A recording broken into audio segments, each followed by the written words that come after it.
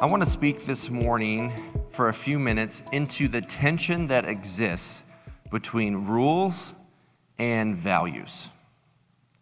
I want to speak into this tension between rules and values. And they're not opposite of each other, but rather one is an extension or goes deeper or goes further than the other. Here's what I mean. Rules by themselves have a place. There's agreed upon constructs that people agree to that provides order and gives a foundation for justice. Right? If there's no rules in a society, then there's no law. If there's no law, there's no justice. And that societies function best when there's an agreed upon set of rules and regulations that we abide by. That if there is no law, there is no police. If there is no law, there is no agreed upon constructs that shapes a society. So rules do have a place, but they also have a limitation. And this is where value comes into play. See, values take a series of rules, and it makes them more about an identity. Another way to think about it is rules are transactional. Do this, don't do that, right? It's a checklist. Value is transformational. It takes a list of do's and don'ts and makes it more about who you are. And therefore, you act out of who you are. And it's not about behaving, it's about becoming. It's not about a checklist, it's about a calling. It's not about a transaction, it's about transformation.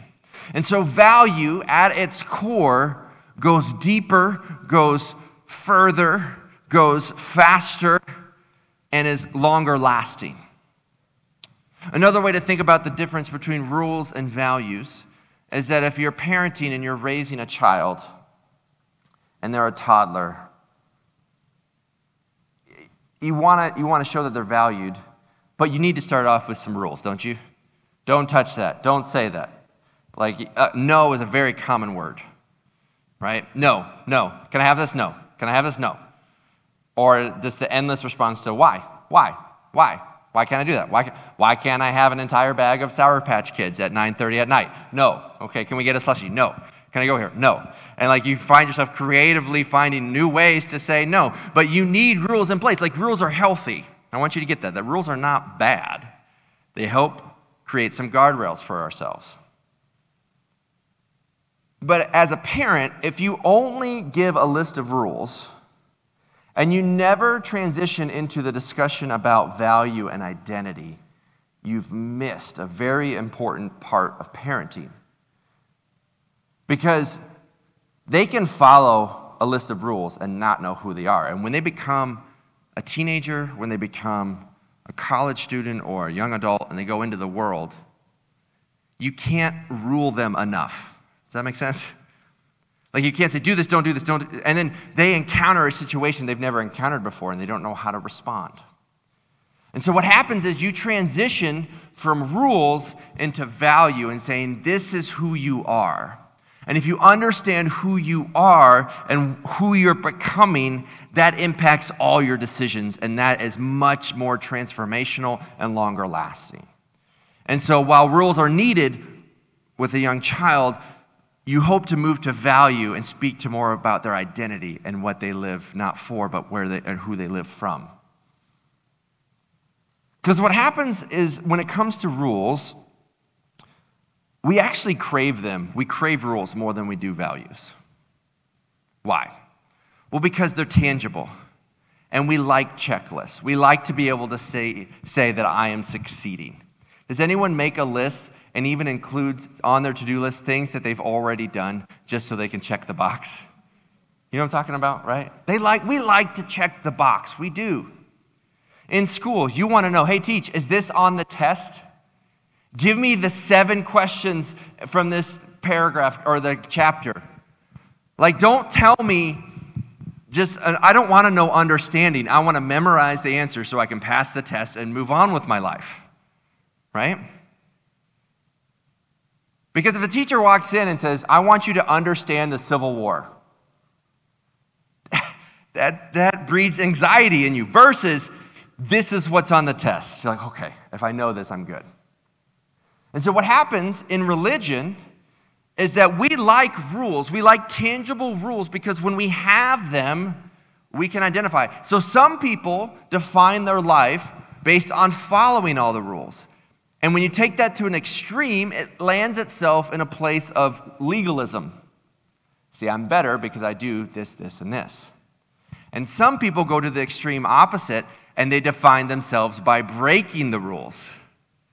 You can't contain me, right? And they go, and one is legalism, one is paganism. Both are centered on rules, either keeping or breaking. But what the gospel does is that the gospel comes in and says it's not about rules, it's about value. And so last week, in week 1, we talked about our foundation of grace, and that grace can be defined as God's righteousness at Christ's expense, right? The great exchange. Grace is God's righteousness at Christ's expense, and we talked about how to share your story, and we read about Paul's story, or known as his testimony, that before Christ, I was this. I met Jesus when, and now after meeting Jesus, here's how my life has changed. And now we come to Galatians chapter 2, and really our message is entitled A Faith Worth Fighting For, and we're actually going to see some church conflict. And it sounds weird to me, but it was actually comforting to know that the early church was messed up. Because right out of the gate, we messed things up. Yay us, right? Like they missed it. And being in church ministry now for almost 20 years at this point, now I realize that like church is messy. And so to read the Bible and actually say, oh, actually the first church was messy too. I'm like, okay, it's not just me, right? Parents, you get this, right?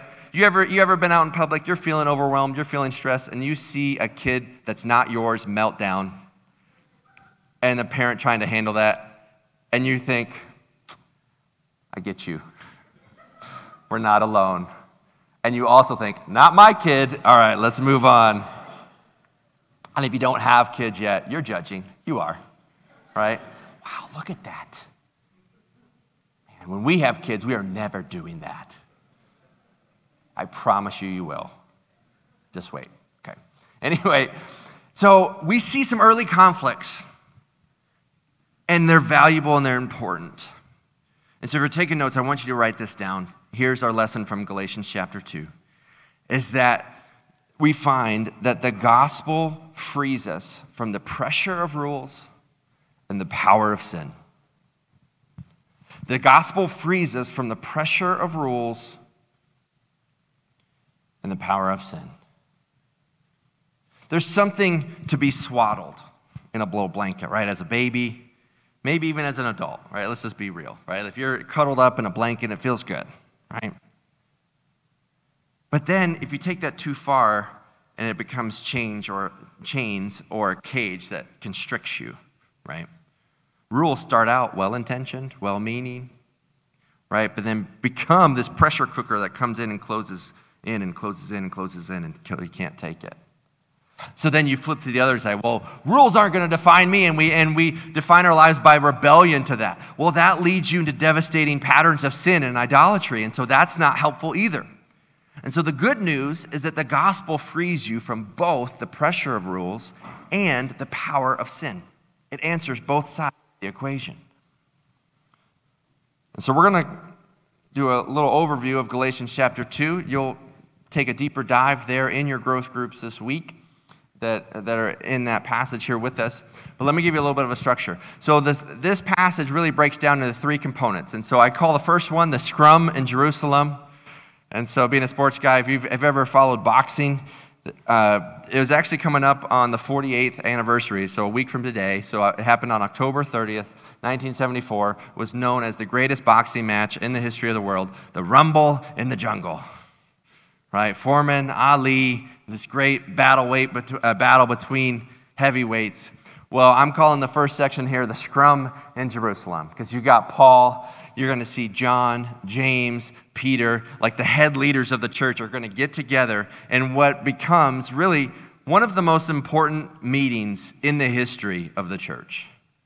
Because this one meeting is going to set the direction and the course for the church moving forward. It's also talked about in Acts chapter 15, and we'll read briefly there. And then we see one conflict in Jerusalem. Then we're going to see another conflict directly, another heavyweight match directly between Peter and Paul. Why are they fighting? What are they talking about? And why does it matter to us? We're going to go into it. For now, we'll just call it the food fight in Antioch. Okay?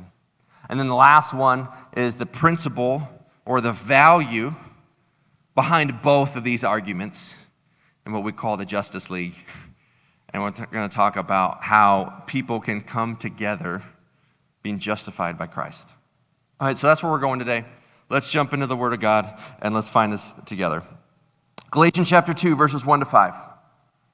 Then after 14 years, we jump 14 years from Galatians 1 to Galatians 2. So at this point, Paul's already been ministering, he's been planting. He's writing again to the churches in Galatia, to primarily Jewish believers who are trying to enforce extra rules onto people. And in this case, it seems weird to us today. In this case, it was circumcision. And so circumcision really, when you think about it now, it's not so much an issue today, but it was back then because it was a sign of the Abrahamic covenant. And so if you take just the idea of circumcision out of it for just a moment, I was going to say cut it out, but then that seemed too funny. Anyway, I guess it doesn't count because I went ahead and verbalized it. This is what happens when I just think things and I say things on stage. Not always good. And so you think about the issue itself is not even the issue, but if you think about the fact that Abraham was circumcised, Moses, David, this was a sign of the marking of God in the most personal of ways from the beginning of birth. That was a church tradition for centuries. Now, what if you did something as a believer, as a church, that you did it, your parents did it, your grandparents did it, that you did it for generations, and someone comes along and says, no, we don't need to do that anymore? You get pretty upset too, right? And so in this case, it goes from Jews to Gentiles. Everyone's getting saved. And the Jews are like, wait a second, we had to do this. They should do that. And they try to inflict extra laws on this. And so which Paul understands is a huge deal because now you're trying to add something to the gospel. And so 14 years after doing ministry, he says, I went up again to Jerusalem with Barnabas, taking Titus along with me. Ooh, this is a power move here by Paul. Why? Because Titus, same Titus that we later get a letter with his name, he's a Greek, and he is pastoring, and he is ministering, and people are getting saved. The problem, though, is that he's uncircumcised. And so Paul brings Titus with him to this council meeting where they're talking about, are we going to force people to get circumcised or not? Like this, and not just that, are we going to force them into all of these laws? So that was just one of the laws. So there's probably other laws that they discussed. And so Paul brings with him Titus. Are you telling me this guy who is pastoring, who is preaching, who is saved by grace, who is doing all these things, are you telling me that what he is doing is not valid?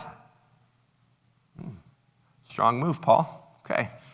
He comes in with that combo, right? He comes in and he goes, takes Titus. Verse 2, I went up because of a revelation and set before them through privately, before those who seemed influential, talking about John, James, and Peter, the gospel that I proclaim among the Gentiles, in order to make sure that I was not running or had not run in vain. He's coming up after 14 years. Guys, this is not the gospel. Verse 3, but even Titus, who was with me, was not forced to be circumcised, even though he was a Greek. Yet, because of false brothers secretly brought in, who slipped in, I want to notice this phrase, who slipped in to spy out our freedom that we have in Christ, so that they might bring us into slavery. To them, we did not yield in submission, even for a moment, so that the truth of the gospel might be preserved for you. So here we see the freedom in Christ and the truth of the gospel is at stake. How did Peter respond?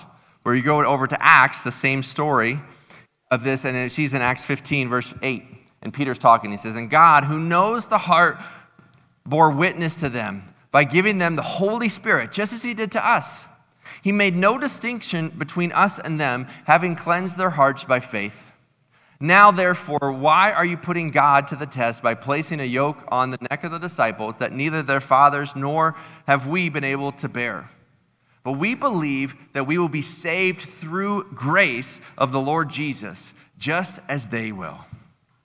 So in this council, in this meeting, this is a huge deal, because what is at stake is legalism, and what is at stake is the freedom in Christ and the truth of the gospel. And Paul presents Titus as Exhibit A and says, "You're telling me that this isn't the gospel?" And he goes, "No, you're right. You're right." That all of us are saved by grace and grace alone. And then all of us can receive the power of the Holy Spirit when we believe Jesus Christ as Lord and Savior. And so it really is about grace and not rules. And when you do that, it changes your identity. And then verse 9 and 10, it says, "And when James and Cephas," that's another name for Peter, "and John, who seemed to be pillars," these are the leaders, "perceived the grace that was given to me, they gave the right hand of fellowship to Barnabas and me, that we should go to the Gentiles and they go to the circumcised. Only they asked us to remember the poor, the very thing I was eager to do." And so this is a big deal, because before the main leaders of the Christian movement, they stand before and they say, "Yep, Paul's with us. His gospel is the same gospel that we're preaching. Different calling. He's preaching to a different segment, so we are different." And so what they're saying there, it's not about uniformity, it's about unity.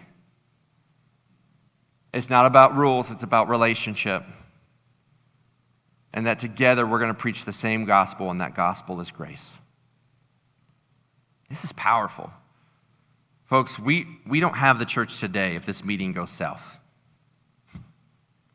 We do not have Mission Grove Church. We do not have Christianity as a whole if this meeting went the wrong way.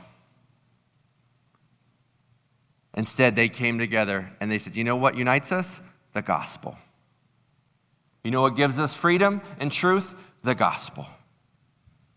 That none of us earn this, that it's all about Jesus, and through the Holy Spirit, we can serve everybody. You're going to preach to a different audience. I'm going to preach to a different audience, but we can do this together in the name of Jesus Christ. Amen."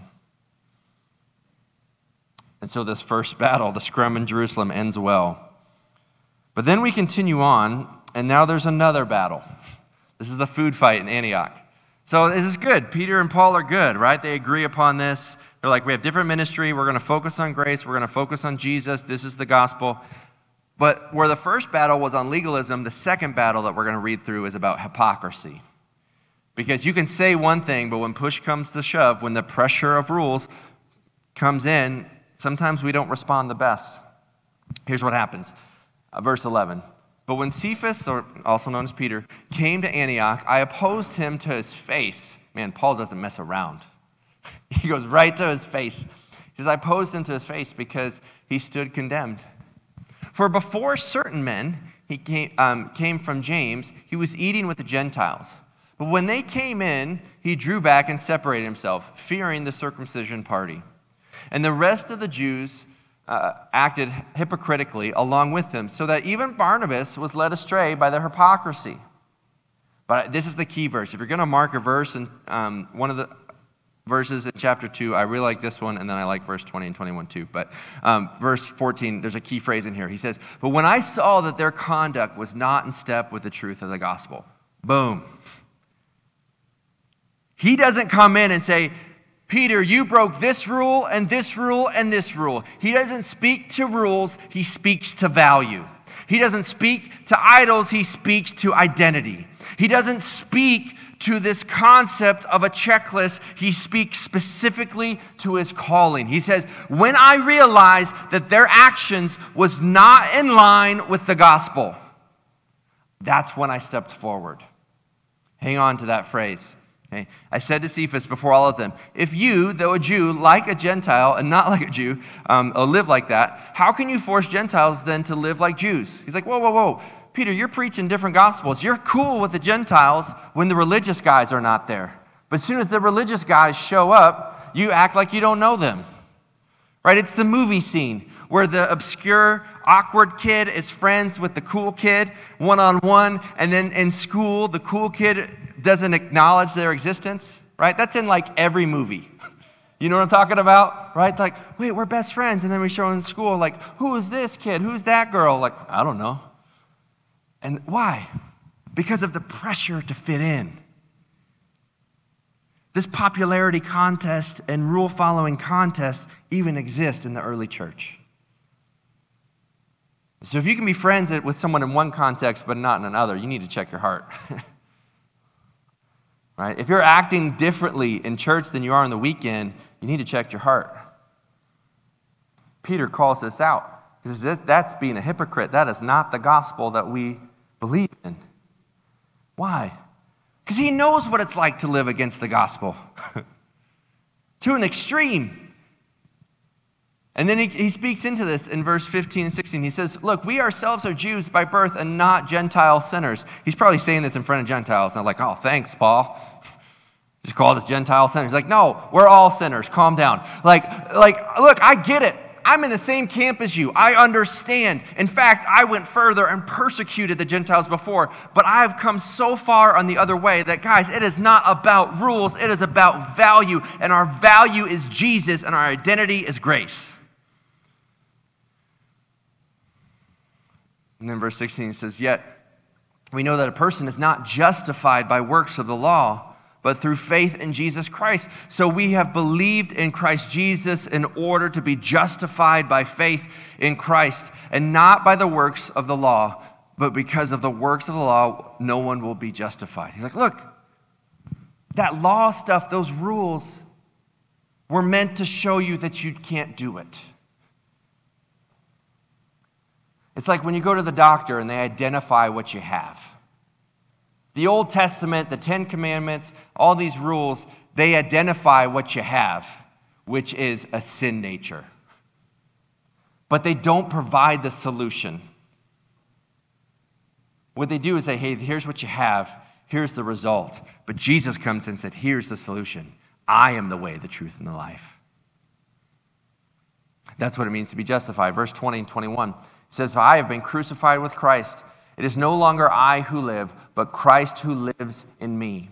And the life I now live in the flesh, I live by faith in the Son of God, who loved me and gave himself for me. Love that verse. The life I live, I no longer live, but it's Christ who lives in me. We're going to give you a picture here to end this, to where this can all kind of land the plane and land home in your life. But verse 21, it says, I do not nullify the grace of God. For if righteousness were through the law, then Christ died for no purpose. Like he's saying, like, look, if we're still following all these rules and regulations, then why did Jesus die?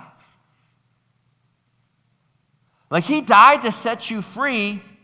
You've been set free from the prison of rules, and now you're still sleeping inside the cell because it's more comfortable. Because you would rather follow the rules and the checklist to tell yourself that you're a good person. That's a good test to have. Finish this statement. I am a good person because. Naturally, we express, I am a good person because I do this, this, and this. And you fill in the blank. But that's not the answer. That is a rules-based answer. And I know so much of church tradition, right? I grew up in a conservative tradition, and I get it, well-meaning, right? Don't drink, don't dance, don't do this, don't do that.